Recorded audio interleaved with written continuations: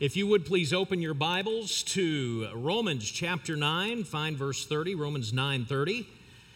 And I really genuinely hope that I'm not throwing any fathers or children for a loop here with what I'm about to say, but it is Mother's Day. And if that is a surprise to you, feel free to exit immediately and save your marriage. In our family, that means that I will make Julie and her mom something they like to eat for dinner, which means that I'm going to be making Mexican food tonight. And I will also make them a dessert they like, which means I'll be making a lemon blueberry bundt cake because I am a Renaissance man, but also because I'm happy to do it. I love to cook, I love them. But let me ask an awkward question. Do I really have any choice? Seriously, think about it. In one sense, of course not.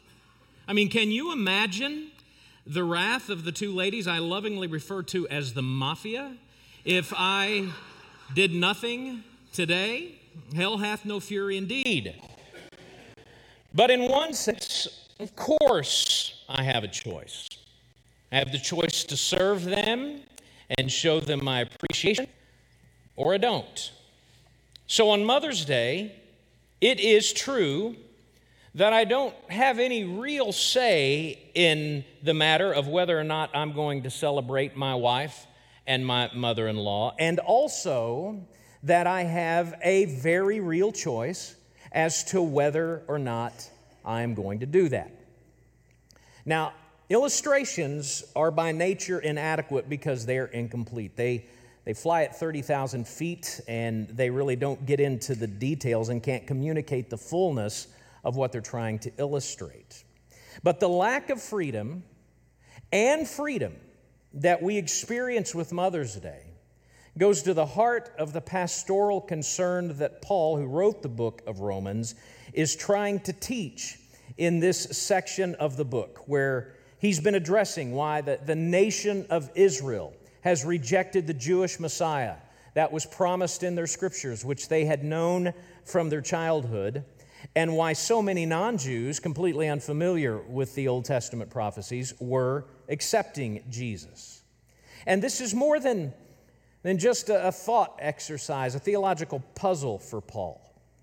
Paul is writing to a church that had a handful of Jews who were following Jesus, but who had many family and friends, maybe most of their family and friends, maybe all of their family and friends who were not following Jesus.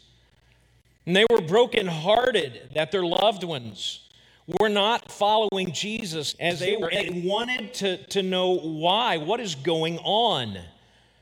And Paul's uncomfortable answer in that first part of Romans that Zach taught you last week was that God had ordained their rejection for the purpose of causing Jesus followers at the time to turn their attention from sharing only to the Jews to sharing with the non-Jews, to the Gentiles, and bringing those people that God had ordained to salvation to faith in Jesus. Now, the natural response that the Jewish believers had to Paul's startling statement was to wonder, well, if that's the case, is anybody really free to make any real choice in life whatsoever? And Paul actually gives two answers to that question. Last week, we saw that he answered that question by saying God has ordained everything, even our acceptance or rejection of salvation, but he can be trusted with that responsibility. But this week, he'll say, God has ordained everything, but you have a real choice, real agency, real responsibility with your life, and that's what is going to be the topic of conversation as he begins in verse 30. First, he reframes the question of why the Gentiles had embraced Jesus and Israel had rejected Jesus, beginning again in verse 30. What shall we say then?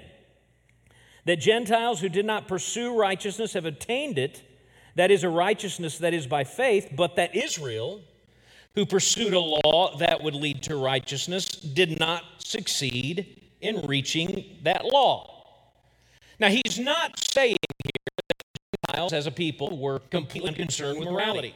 He's saying that they were unconcerned with pleasing the God as revealed by the scriptures of what we would call the Old Testament. They'd never given any thought whatsoever to the rituals and the standards of the Jewish religion, and yet they were the ones who were the most open to following the Jewish Messiah, Jesus. On the other hand, the Jews had followed what we had called the Old Testament. They had been obedient to the details of the Jewish religion. They were concerned with pleasing the one true God. They had built their entire lives around the rules and the rituals and the standards of morality of the Jewish faith. And yet, these with the prophecies of the Messiah were the ones who were most resistant to accepting the Jewish Messiah, Jesus.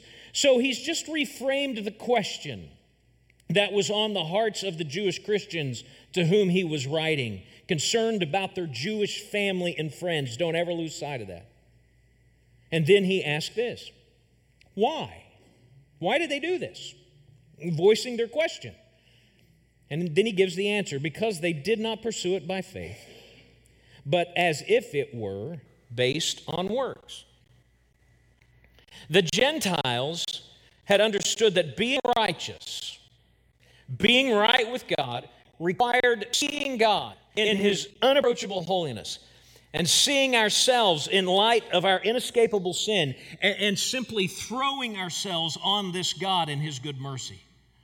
The Jews had instead continued to believe that they could be righteous, that they could be made right with God by relying on their adherence to the rituals and the morality of the Jewish faith. In essence, they continued to believe that they were somehow worthy of the salvation that God would give, and that's the reason they had done this.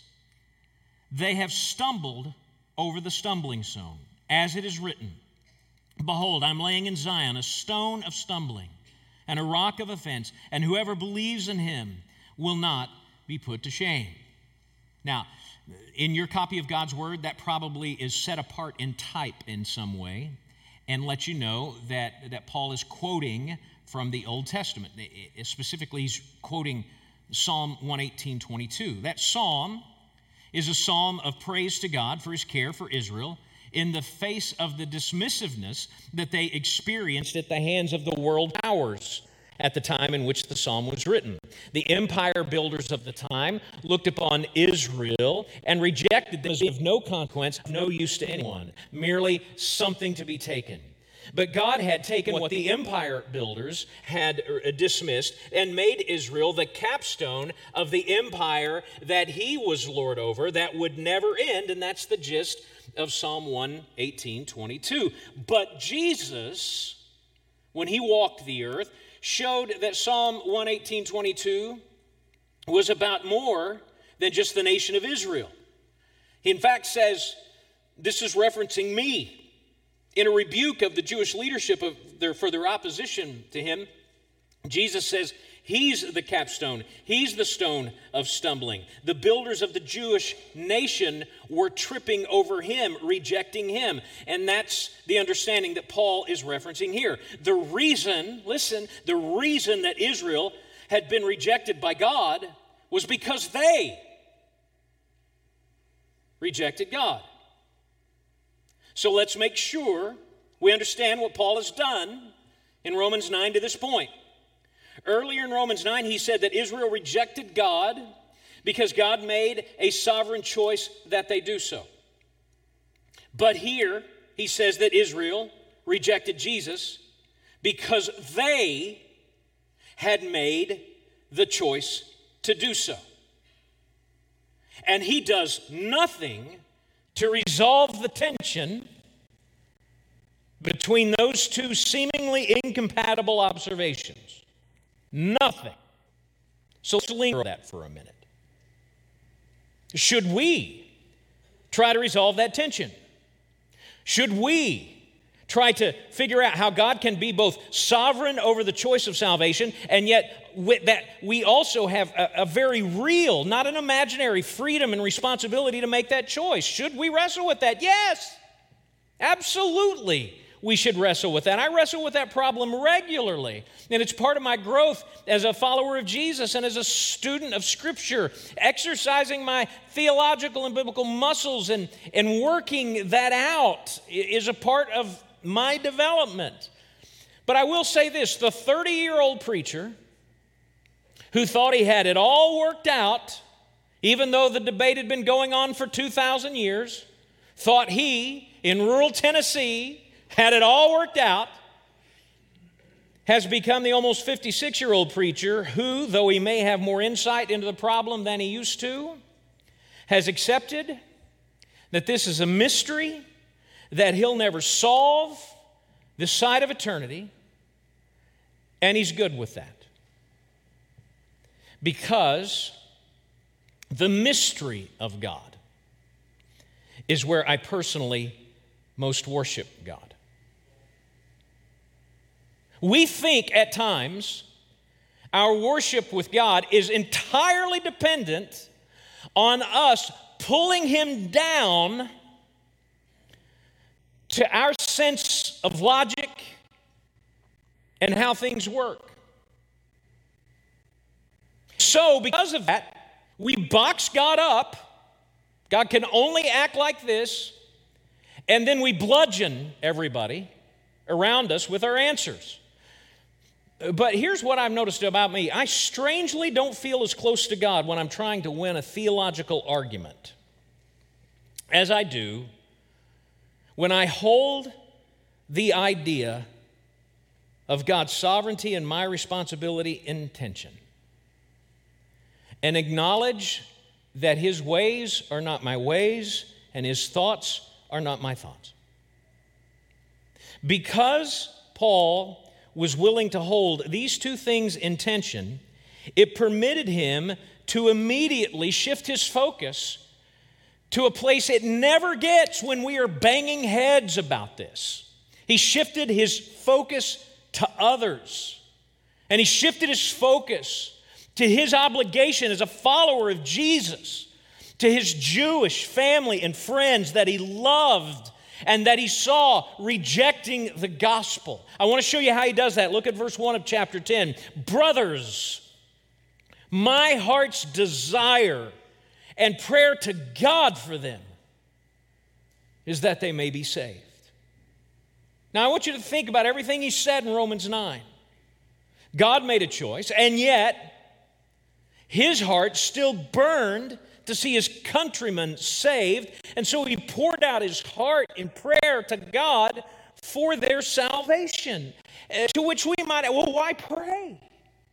What's he praying? If God's going to do what he's going to do, why does it matter? If it's all been determined by God, why does any of what I have to say to God, why does bending his ear matter?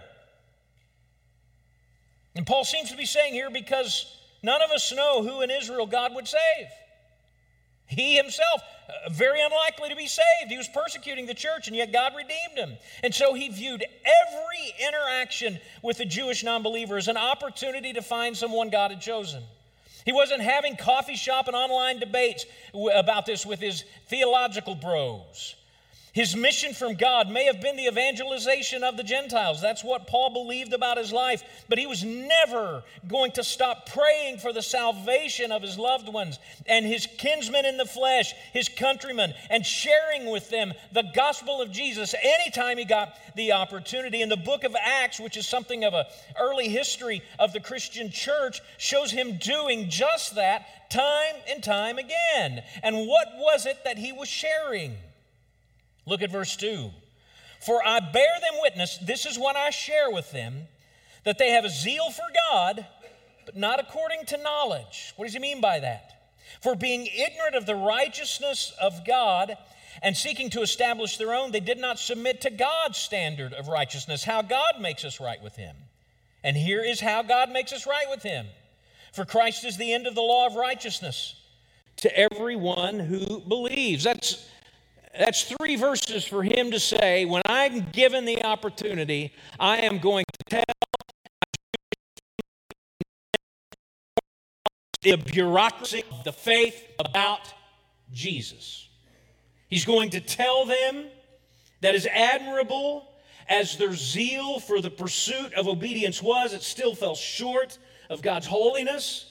And their only hope was to trust in Jesus to pay the debt of their disobedience and to provide them the right standing with God that they can't achieve on their own.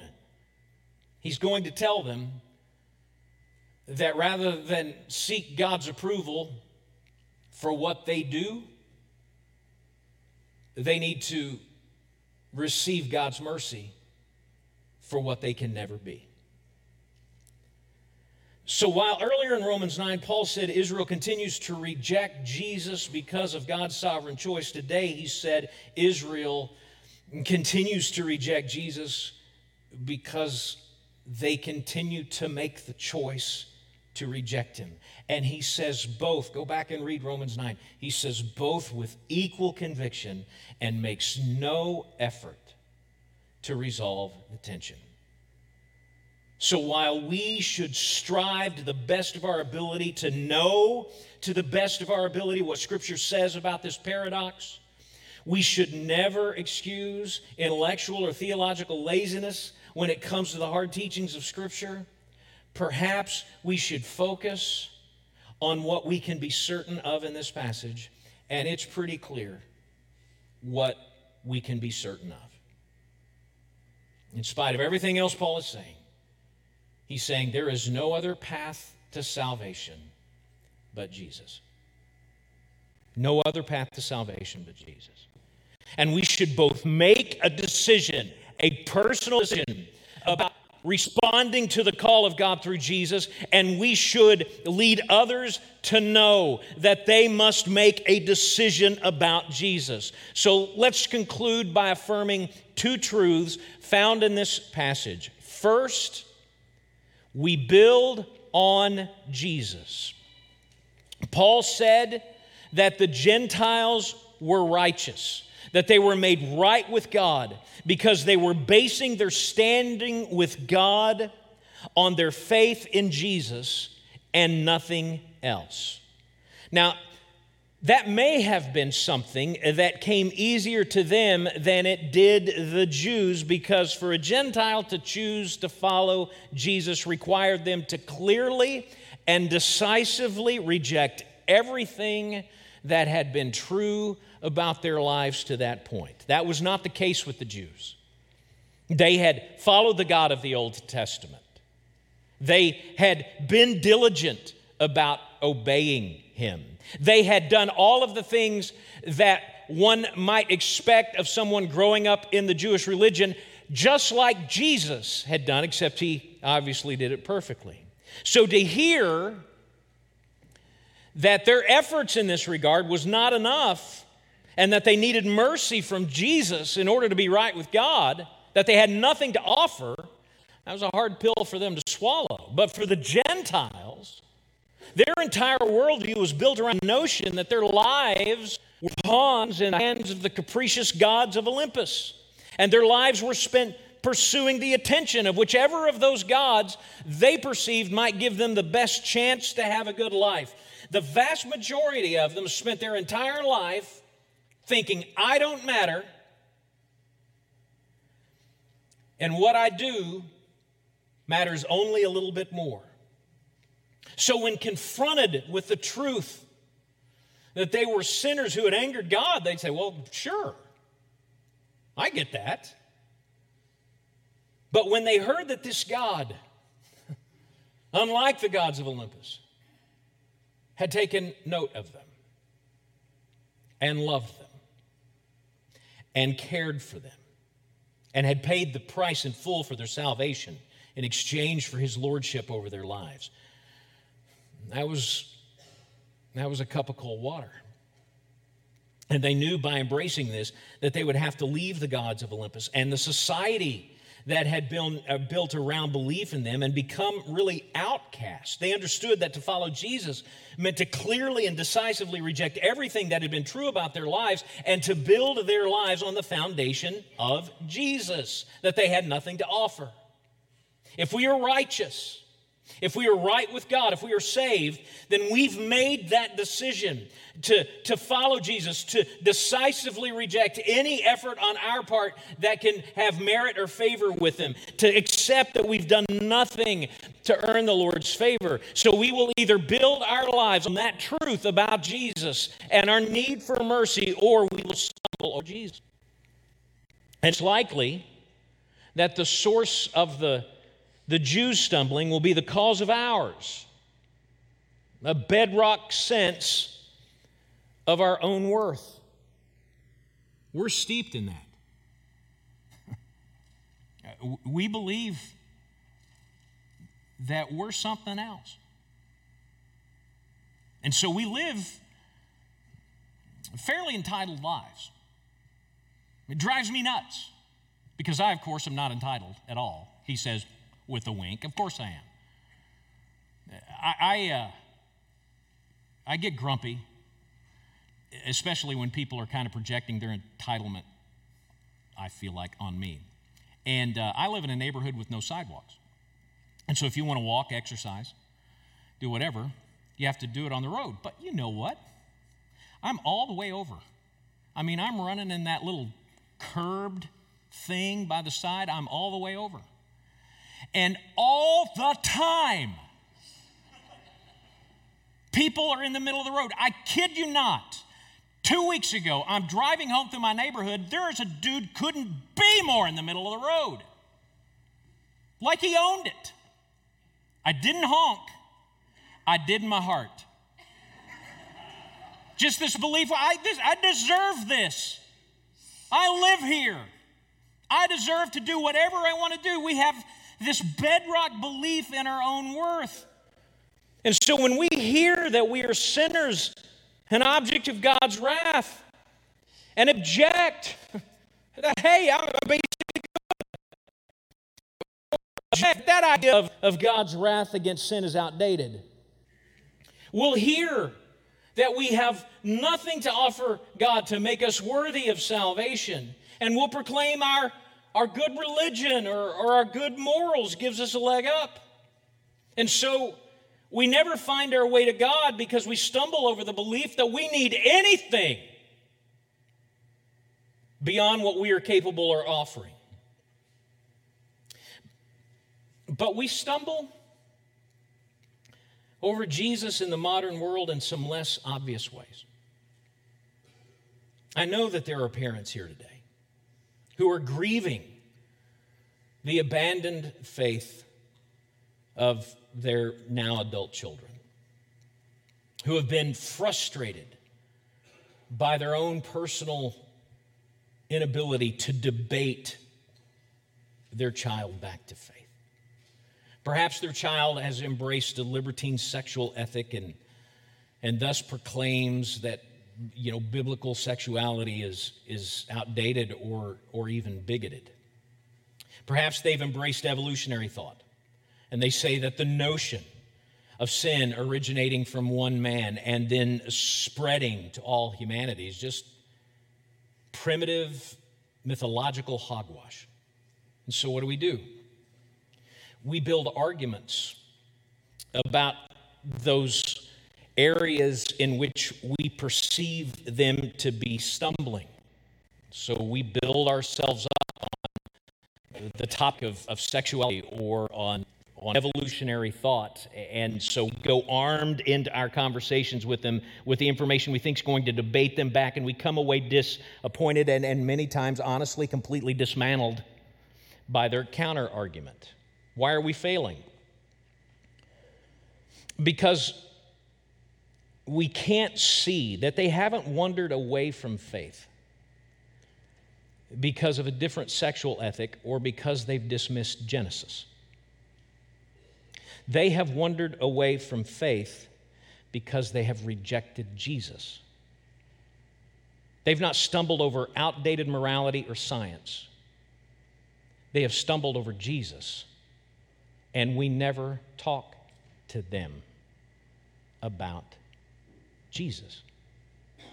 So the reason that we're frustrated is because the conversation never gets around to Jesus. Think about it. Your end goal isn't, at least it shouldn't be, to have your unbelieving child embrace a biblical sexual ethic or to confess that in the beginning God created the heavens and the earth. Your end goal is, or at least should be, to lead them to build upon the Jesus they rejected. Am I saying that those other conversations are unimportant? No. Those are important conversations. But I'm telling you, those other conversations are irrelevant if the issue's Jesus. That's what we need to be talking to them about. Because Jesus is the only issue for every person here. The only one. So as deep as the waters have been today, and I'll say again like I said a few weeks ago, the number one reason I delayed being your pastor for 15 years and coming to this is because of 9, 10, and 11 in Romans. It's been deep and it's difficult. But our takeaway is simple with this today. We are either building on the foundation of Christ or we are stumbling over Him. Let's go to the Lord in prayer.